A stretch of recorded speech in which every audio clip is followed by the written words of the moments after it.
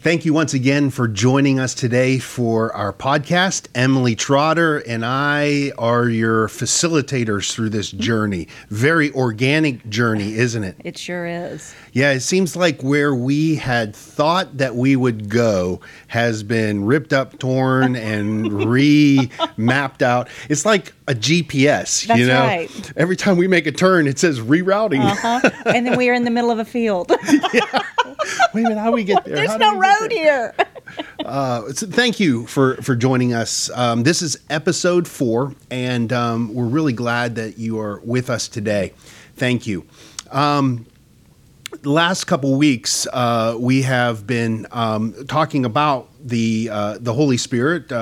3 weeks ago, we talked about the kind of just setting the stage on the Holy Spirit, and the week after that was a passage out of Ephesians where we talked about the fullness of God. How in Ephesians chapter 3, starting at verse 14 through 19, and then ending with this emphatic doxology in verse 20 and 21.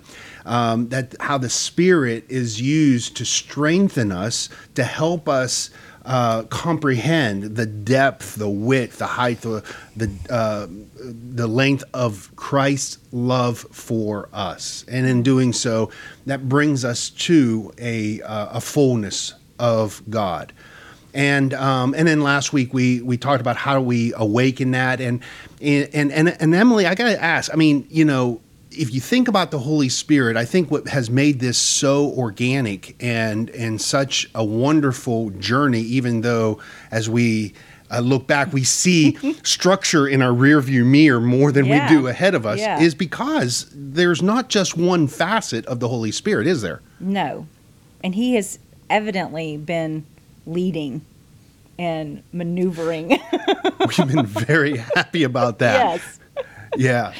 And so we're going to jump into the book of Acts today, and what's interesting is that there are several Great Commissions. You know what the Great Commission is? It's in Matthew chapter 28, where Jesus comes to his disciples and says, all authority has been given to me. Go into all the world, preaching, teaching, making disciples, and baptizing them. And the Matthew's foundation was on authority, that Jesus has the authority. Now he's giving his disciples the authority to do this.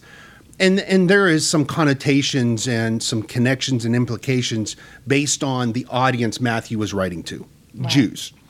John actually has a Great Commission also. And again, John is writing from experience and knowledge from a different perspective. And in John chapter 20, he walks into this locked upper room and said, "Peace be with you." Now listen, if you were one of those disciples and you were scared at every creak and step and knock on the door and Jesus appeared, what would you say?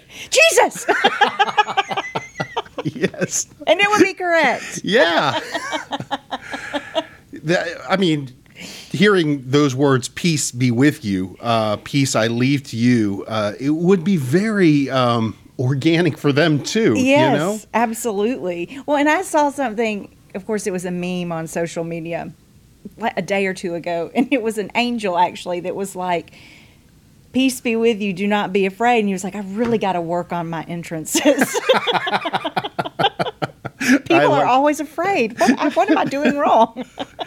The Great Commission John gives is more of a modeling. Jesus says, "As the Father has sent me, so I send you." So if the Father sent Jesus to redeem and to bring people to a place of repentance,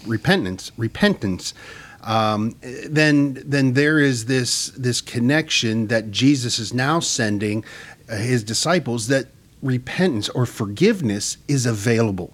Yeah. And forgiveness is not declared by the disciples that you're forgiven, you're not forgiven, and you're forgiven, and you're not forgiven. Thank goodness. Yeah, thank goodness. But they are the ones who proclaim that forgiveness has already been done, given in heaven. Yeah. And they are the proclaimers of that. Yeah. And so, but we get to Acts. Acts has this Great Commission that kind of sets the trajectory of the rest of the book.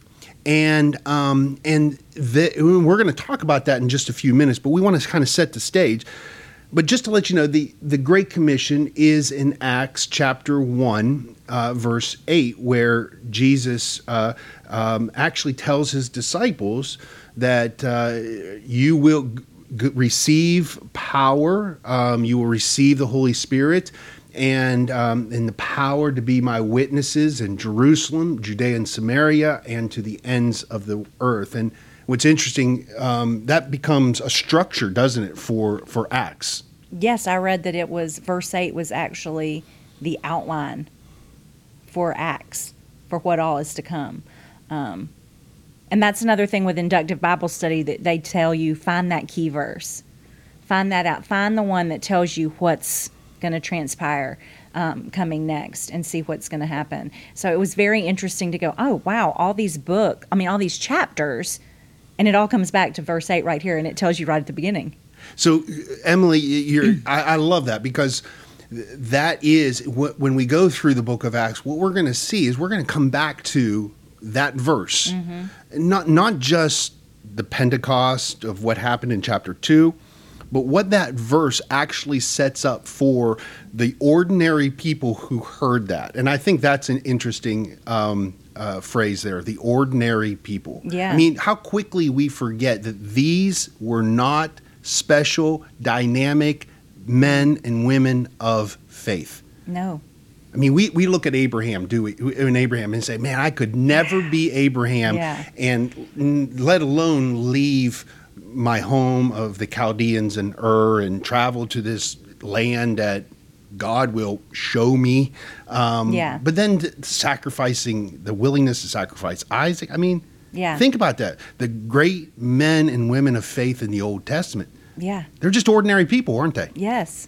They were ordinary people, and you can see, and the best thing about it is you can see their humanity. They do things the whole time that you go, oh, that sounds like something I would do.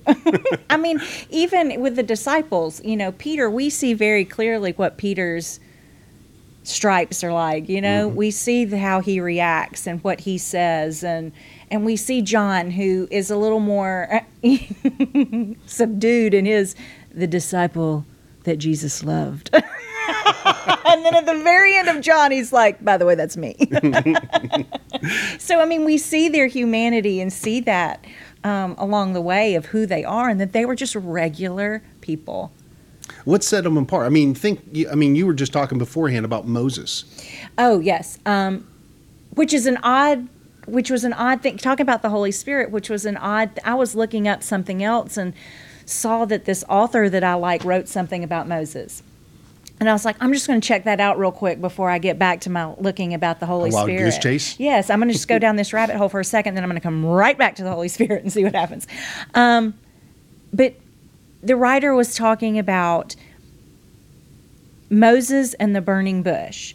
When Moses got close, God didn't immediately start saying, hey, Moses, over here, look, I'm a burning bush. Look, isn't this neat?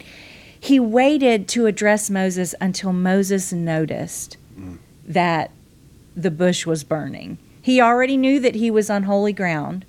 He had taken his sandals off, and he's like, oh my gosh, this bush is burning. And that's when God speaks to him. So the point was, God waits for us to acknowledge something before coming in to take control or use that power to show us his power. So not special people. I mean, No. When you think of Isaiah chapter 6, and Isaiah is seeing the Lord high and lifted up, it seemed like Isaiah was alone, and all of this stuff is happening. And then God asked this question, whom shall I send? Who shall I send? And I imagine Isaiah's like looking around. Nobody? Nobody else is here. Okay. Me? Oh. Yes. But it's that that these people were not men and women of extraordinary faith, where I could say, or you could say, if I just had their faith, or if I could just believe like them.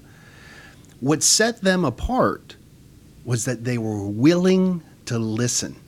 And I Yeah. think that's important. That's dynamic. Oh, it's so important, the listening. It's so important. And talking about not needing big, important people to do, the first time that I really ever experienced this feeling of being sent to do a job was my sister-in-law had good friends that were in town, and there was a tragedy with one of their children while they were here in Columbus. And Jim and I knew them, but not well. And we happened to show up at a really heavy moment.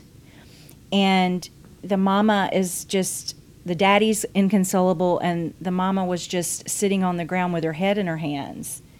And I remember looking, which is hard for me to see anyway, but I remember looking around going, no one is going to her. Why? Somebody needs to hug her. Somebody's got to comfort her in this moment. And I stood there for a few minutes just looking around, and nobody was going. And I just felt the Holy Spirit say, go. Go to her. And at the time, I didn't know it was the Holy Spirit. I just knew that I felt this urge to move. And I just went and sat beside her and just held her and just hugged her. And I said, I'm going to pray for you. And she just nodded her head. I mean, as she's just weeping, I just started to pray. And I mean, it wasn't a very eloquent, beautiful prayer. It was ordinary. But it was organic. I work organically a lot. But now looking back, I can say that was the Holy Spirit calling me to move into that moment and do something that He wanted me to do. Did you approach that time and that circumstance knowing what was going to happen? Absolutely not. We pulled up to their house and was like, oh gosh, this is a mess. Oh, we wish we weren't here. Why did we come? We didn't know why we were there. It felt, we felt awkward. We felt out of place because, we didn't know them well. And we didn't know what to do. We didn't have any, we had a child that that had been sick, and we had been through, what we had been through already. But we just were kind of awkward and, maybe, and Jim, I think, had said, well, we'll go in, say hey, and then leave. And that is not exactly what happened. So, it just was bizarre. There's no other, If God would have told you as you were driving there what you were going to do, this is what you're going to see. This is what I want you to do. This is how I want you to react in this scenario. How would that have affected your anxiety level as you were going there? Oh, it would have been through the roof. And it would not have been what needed to be done because I would have gotten in the way. Tell me, but let's, this is interesting because this is exactly what I think is the tension in so many people's spiritual life when it comes to the Holy Spirit. We claim that what we want is we want to know. Yeah. We want to know exactly what happened. But then when we do know, what happens is then we try to figure out what we are going to do. Yeah. And what's missing is that trusting, that faithfulness, that God is actually in control, that God is going to work in this scenario. Yeah. This willpower, this that God needs me and God chose me because I have so many gifts or graces. No. God chooses people, God uses people who are willing to listen at that moment. Yeah. Well, and not even knowing that you're listening. No, that's exactly right. It's not like all those years ago. I guess this was about 10 years ago or 11 years ago, somewhere around there. It's not like 10 or 11 years ago I was going, okay, I'm ready to go. Let's go. That's not where I was. And I don't know that I'm still, I guess, but I think but I've gotten better at it. And I'm not saying that just like I'm sure, well, you may sit on go all the time, ready to go, but I'm not ever always ready. And I think in the spring when we started looking at Mark, that was something that and I saw something else recently that said, remember back in January when we were just worried about World War III and, nuclear Iran. And we were worried about that in January. And now look at all that's happened. But, in January when we were about to get into Mark, I was like, oh my gosh, I just feel this urgency. I really feel urgency. And so as we started Mark is a very urgent book. And he jumps in. He doesn't give you all the background. He doesn't make the story pretty and flowery. He gives you the facts, and then he moves on. Next, we're going on to next. And that urgency of what's happening. And looking at that, and no, I'm not ready all the time, but looking at that, at Mark, and looking at the verses that say, be ready, be alert, know what's going on, have your house ready, have everything ready to go, so that in this waiting, in this idle time, you're not caught off guard and you're not left scrambling like, where are my keys? I gotta go, that kind of thing. We talked before this, that I felt that for this particular episode, my mind is discombobulated. Yeah.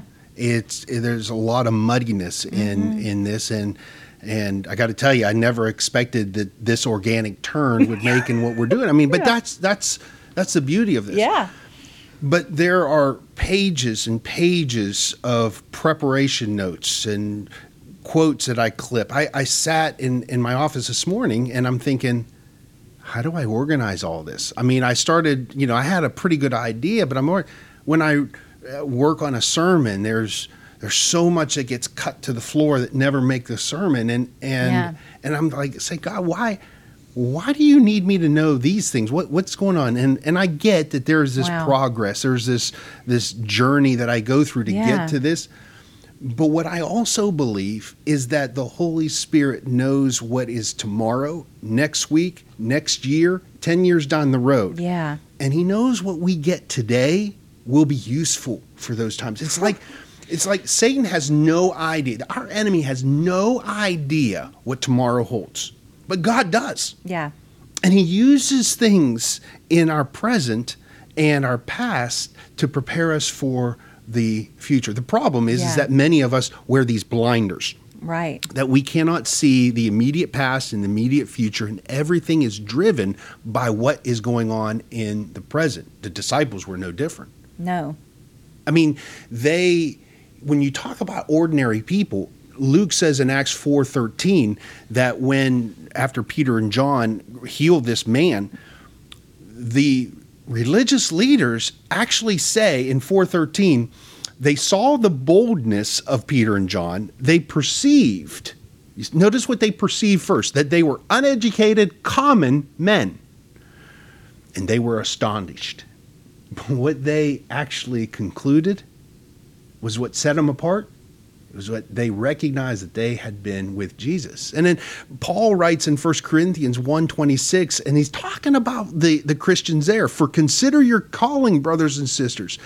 Not many of you were wise. Come on, right out of the gate. Not to the end of chapter 1. Paul says, hey, you're not wise.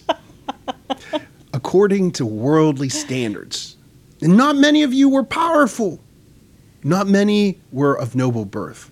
And then the two greatest words in the Bible, but God. Yeah. But God chose what is foolish in the world to shame the wise. And God chose what is weak in the world to shame the strong. And God chose what is low and despised in the world, even things that are not, to bring to nothing that things that are, so that no human being might boast in the presence of God. There's something about that. Wow. There's something about how the Holy Spirit is at work in us right now, not to make us wise and strong and have resources. Yeah. But to make us people who are willing to listen. Man, that is exceptional. Well, and it makes us dependent on him. We can't I can't, I mean, I can sit here and talk about whatever it is. I mean, let's take the Holy Spirit, for instance, that has so many books written about it, all these scholars that have dug deep. And I mean, who am I? Who are we? Who am I to be able to sit here and discuss it? You know, we're just normal people. Yeah. And the reason that that's important is because I cannot say, I absolutely can never say, oh, well, you know, I spent a lot of time reading my Bible. Yeah, that's why I know all these answers. I got it. Yeah. I can't say that because I could sit and read it all day long, every single day, cover to cover. And without the Holy Spirit, I would know nothing. And I mean, that's the point. So that in that moment when someone says, gosh, Emily, and this is so uncomfortable for me. It's so uncomfortable. You know, Laura and I were talking about, you know, gosh, going in the sanctuary and saying the announcements when there's no one in there. And, you know, for John and Shane or anybody else that's doing anything for the service, you know, they're doing this with no one, and it's just weird. And I was like, oh, I like that better. I don't have to look at anybody. I don't have to see anybody. I can just say whatever I want and not have to. I mean, that's why people get in trouble on social media too. You don't have to look at anyone boring holes into you. So it's so uncomfortable for me to say, to someone to say, gosh, Emily, thank you. That meant a lot to me. Because quite honestly, and I'm not trying to seem so humble and be full of humility, but honestly, the God's honest truth, I didn't say it. Yeah. I don't know the answer. Yeah. I I don't know. Anything that I have said that has been helpful to someone or has made anyone feel better is simply because of the Holy Spirit. And I'm sure you can say that as well. Absolutely. And it's in the willingness to respond, the willingness to listen, the willingness to put your ear to the ground at least and hear that reverberating echo of the Holy Spirit all around us. Yes. And I don't think that we understand, too, how great that is. Because no matter what is going on in my house, and with my children, with my husband, outside, you know, my walls, in the city, in the country, no matter what else is going on or how upset I might be about something else, if I am following what the Holy Spirit is leading me to do, that feels good and brings joy. Do you recognize it when it's happening? It's, you know, I mentioned a couple weeks ago the Levi Lusko in his book, In the Eyes of a Lion, where he talks about losing a child, he and his wife and the family, and he said a lot of times the fingerprints of God are only seen in the rearview mirror. I mean, how do you go? I mean, when you're in those moments where the Holy Spirit is using, what is one of the prerequisites of being willing to listen? Not just a willing, you're looking around, you're seeing, you're hoping that there are glimpses of God's grace that are going on around us. And I think there's distractions. I don't know. I didn't come up with this, but it sure does pertain to a lot of things that I do have interests in. Mm-hmm. I have interest in technology and how things get connected. I mean, in this room right now, there are 8 wires that are going out the door and that are connected through routers and switches and things like that get back to a room that is about 150 feet away. How it's all recorded and all that kind of thing, those things. But then there's, we see the wire, but then there's those communications that are happening in the air around us that we don't even realize. Yeah. That there are radio signals. Yeah. Sunny 10 something, I guess, here in Columbus. There's I don't remember all the call letters, but there are radio stations right now that they are blaring music through airwaves around us. Columbus is at school right now on Wi-Fi. Yeah, I know. Thousands, tens of thousands of students. Our cell phones have radio phones that have radio. They're connecting to towers wirelessly. And there's Bluetooth, there's Wi-Fi, there's TV stations that are broadcasting, satellites that are shooting down things. And I am unaware of them all. Yeah. Until I turn on my iPad and I can't find internet, and I look, the Wi-Fi's not working. Yeah. And then I'm aware of it, and I'm trying to figure out, why am I not connecting to that, or there's something wrong. And I think that's the way it is a lot of times, in a very simplistic, forgive the simplicity of it, but the Holy Spirit and God's movement around us is all around, encompassing us, enveloping us. I mean, if it was not true, Paul says that it is through Christ that is holding us all together, holding everything together. Yeah. There's this holding together. And we just need to tune in. Yeah. We need to be aware. Our antenna needs to be tuned into that to see. How do you do that? How do you have, what spurs around you? What spurs your heart and your mind to see those glimpses of God that could easily be just passed up and you miss? I think you have to condition yourself. And if I ever feel a big emotion, if I'm ever really happy or really sad, really angry, if I feel a big emotion, I've kind of taught myself through some very extensive therapy and lots of hours studying that's a moment to, number one, just take a deep breath and kind of back up a minute. And then to go, okay, well, let's look at this. What's the root of this? What does this mean? Why am I doing this? Because it can cause you to enjoy something that's there. And say a quick, thank you, Lord, for this. This is beautiful. This is great. My goodness, this is a wonderful time. Glad I'm here doing this. It can make you grateful, and it'll bring your attention to, why did this happen? What am I supposed to learn in this moment? How do I get involved in this moment? Is there something that I should be doing? And I mean, a lot of times the Holy Spirit doesn't say anything. And I think too that, and we had a text about this a couple weeks ago. I don't remember when or why, but just the willingness to listen. Yeah.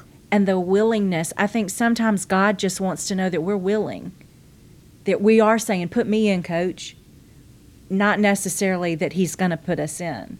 He wants us to have that willingness to do it. Because I think about, and this may be wrong, so here's where the preacher, the Rev's going to get in and see it and correct me if I'm wrong. But the parable about the rich young ruler who comes and says, what must I do? And he's like, sell everything you have and come and follow me. And the ruler is like, oh, well, I got lots of stuff. Oh, well, bye. Do I think that God wants all of us to sell all of our possessions and give to the poor and follow, sit up here at the church and wait for God to move? Not necessarily.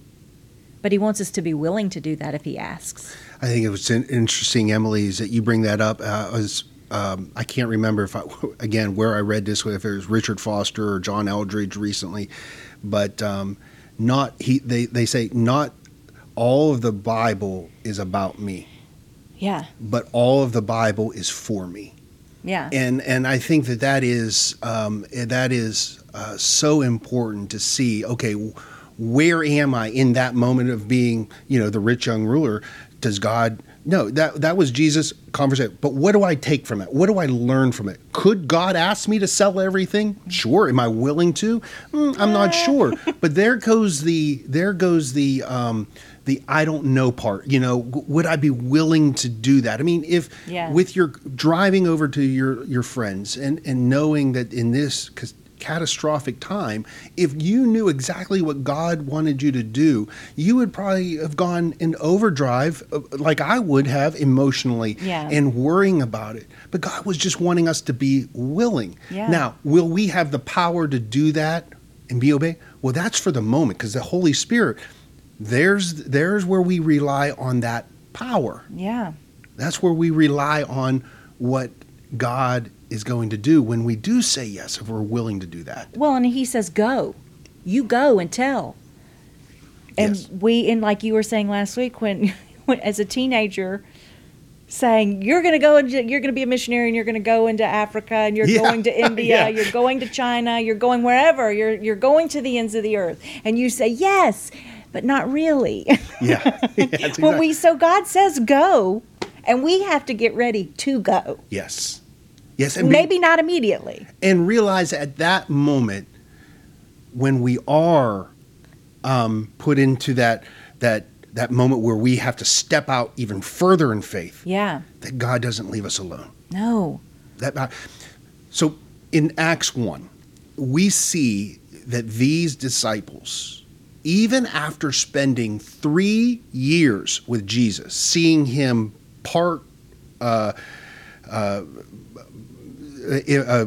multiply food, heal the sick, raise the dead, be with people who were marginalized, pray in the wee hours of the morning or evening, and they were with him for 3 years. I can understand, them missing some things. Yeah. But then in Acts 1, you have verse 3 that Luke says that Jesus presented himself alive to them. Okay, so now Jesus, they watched him crucified. They saw him buried. They saw him raised from the dead. And now, 40 days of this appearing, Jesus presented, and Luke says, alive. Okay? Now, even seeing Jesus alive was not enough for them.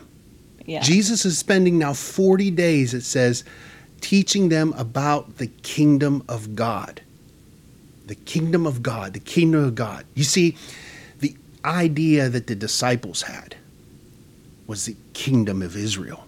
Yeah. That the kingdom of God was going to be in the kingdom of Israel, instead of the kingdom of Israel being in the kingdom of God. I mean, look how they respond in Acts 1:6.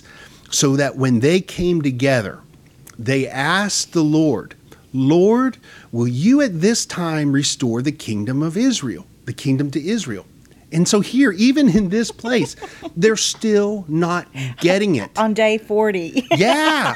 Okay. Let alone the 3 Yeah. years. That's some pretty cool stuff. Yeah. Okay. That's awesome. Yes. But then you see the magnificent empty tomb. They could go to the empty tomb and see it and remind. Even that wasn't enough. Something else had to happen. Something else was still missing in their lives. Yeah. They were still trying to grasp around. Even them asking, is this the time that you will restore? They still had this idea that the kingdom was going to be restored like the Davidic days, and that they were Yeah. going to have the boundaries, and they could say who's in and who's out. Yeah. Is this the time? And Jesus doesn't even give an answer to that. He says, Oh my gosh. what does he say? He says, it's not for you to know the time or the seasons that the Father has fixed on his own. That's another way of saying, shoot, People. yeah, hush, Yeah. hush. And I love those moments where Jesus is talking to them and they ask an absurd question, even though we're all like, yeah, is that what that means? And Jesus doesn't go, are you kidding me? Have you not been listening to everything I have just said to you? Have you not been listening to everything that we've just covered? I mean, it reminds me of Mac's second grade classroom right now that's doing online, that they have these brain breaks. And after every single one of those children will raise their hand on that computer and say, I need to go to the bathroom. And she says, we just got done with a brain break. That is what we're like. Wait, when's the next break? I'm 30 minutes. You'll get another chance. But they keep saying, wait, you mean now? Does that mean now? Is this, you're doing it now? Is this, okay, yeah. So you want us to do this, but does that mean that we're going to be in our rightful place again? We're not going to have to deal with the Romans. We're not going to have to deal with all these people, right, God? That's what you mean. Yes. They saw the kingdom of God as a political kingdom, that it was going to come, the army was going to come in, is going to defeat their oppressors. Yeah. But that wasn't it. Mm-mm. After Jesus says, and of course, in Luke's words, maybe in our vernacular, he would have said, oh, hush. And then in verse 7, he said, or verse 8, he says, but. Very strong contrast word. You will receive power when the Holy Spirit has come upon you. Now, there are places in the scripture where Jesus actually declares something before that, that they feel like are ready. Like, you are salt, you are light. Mm-hmm. All right, Matthew chapter 5. Yeah. You are the salt of the world, you are the light of the world, okay? Not you will become, not I will give you the tools to do this. No, you are. But Jesus, we don't feel like that. Yeah. We're not ready for it. It doesn't matter. You are. Yeah. Okay. This is something that's going to happen in the future. We're going to talk more about this next week. But the waiting. I mean, the time that it took for that promise to happen. Yeah. The waiting. But look and notice, as if Acts 1 verse 8, as you said, sets the trajectory. Is that theme verse for the rest of the book.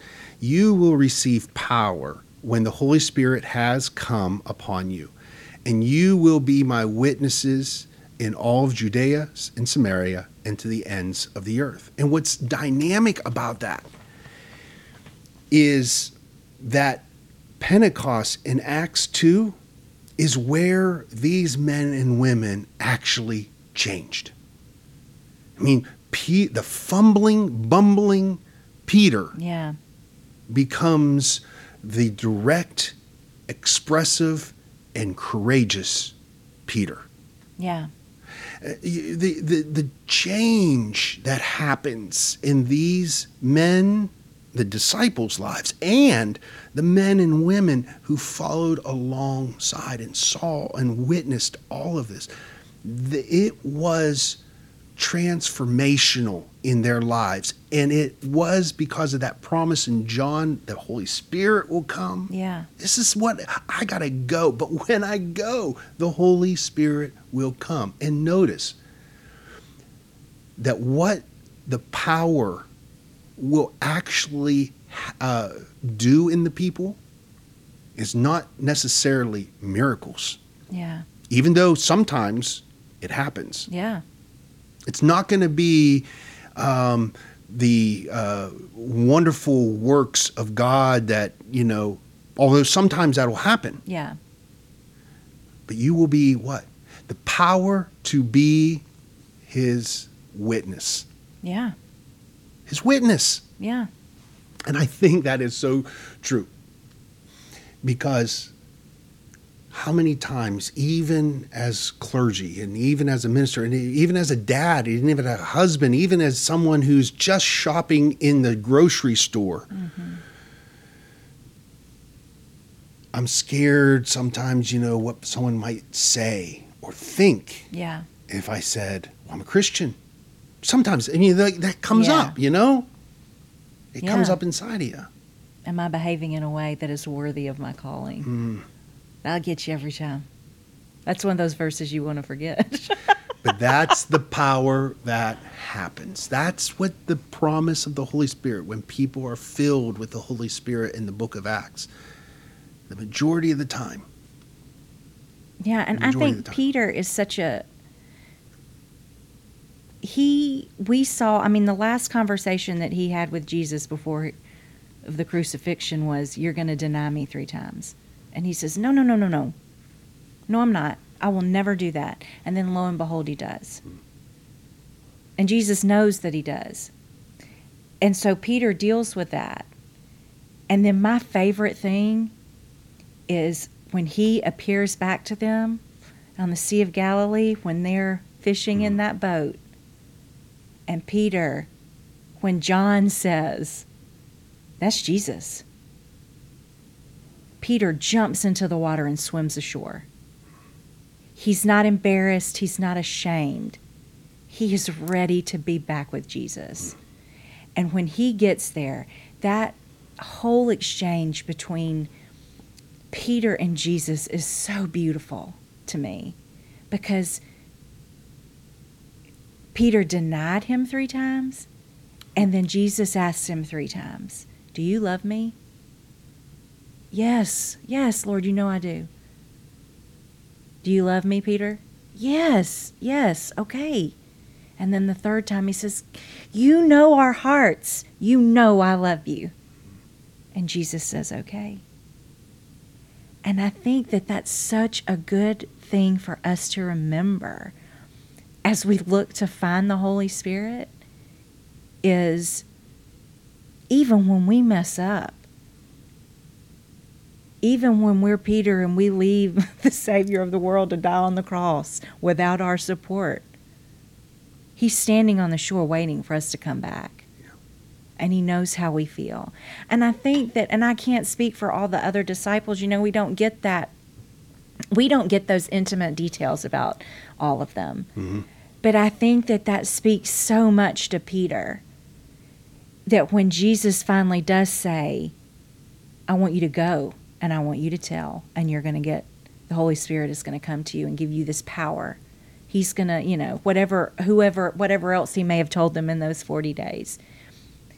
And then for Peter to be able to say, okay, as they watch Jesus leave, you have to have that brokenness and that redemption. You have to know that. You have to know that forgiveness and what it feels like to have Jesus standing on the shore saying, "Come on, swim faster, come on." In my mind, they embraced. I don't know if they did or not. If I would have run and thrown myself at Jesus and immediately been saying, "I'm so sorry. I'm so sorry. I'm so sorry for what I've done. I can't believe you were right. You said you were right." And then to see him ascend back into heaven, bring the power. Bring it. I'm ready. It's a new day. And I think that's why Peter was so poised to take charge and to say, "I got this. I can repay this because I know of what you've already done." I think that it gives us a glimpse into a starting point. I mean, I don't know who's listening and who's watching this, or how many years that this has down the road from the day that we are actually doing this. But what I do know, that what is true today about this fact is going to be true tomorrow, next week, next year, next decade, is that one of the things that the Holy Spirit does, it gives us a power to comprehend and understand the love of Christ for us. Mm-hmm. And just maybe you might be saying to yourself, "But I don't know that. I don't know the Holy Spirit. I can't recognize." Spend some time just meditating and thinking about the depth of what Christ has done for us. His death, his resurrection, and what that means. As Paul writes in Romans 5:1, that through the work of Christ, we are at peace with God. Yes and amen. Yes and amen. Well, thank you once again for joining us today. Episode 5 will pick up right where we left off today. May God hold you all in the palm of his hand, and remind you in some special way today of his love and his presence and his grace and his forgiveness for you. Amen.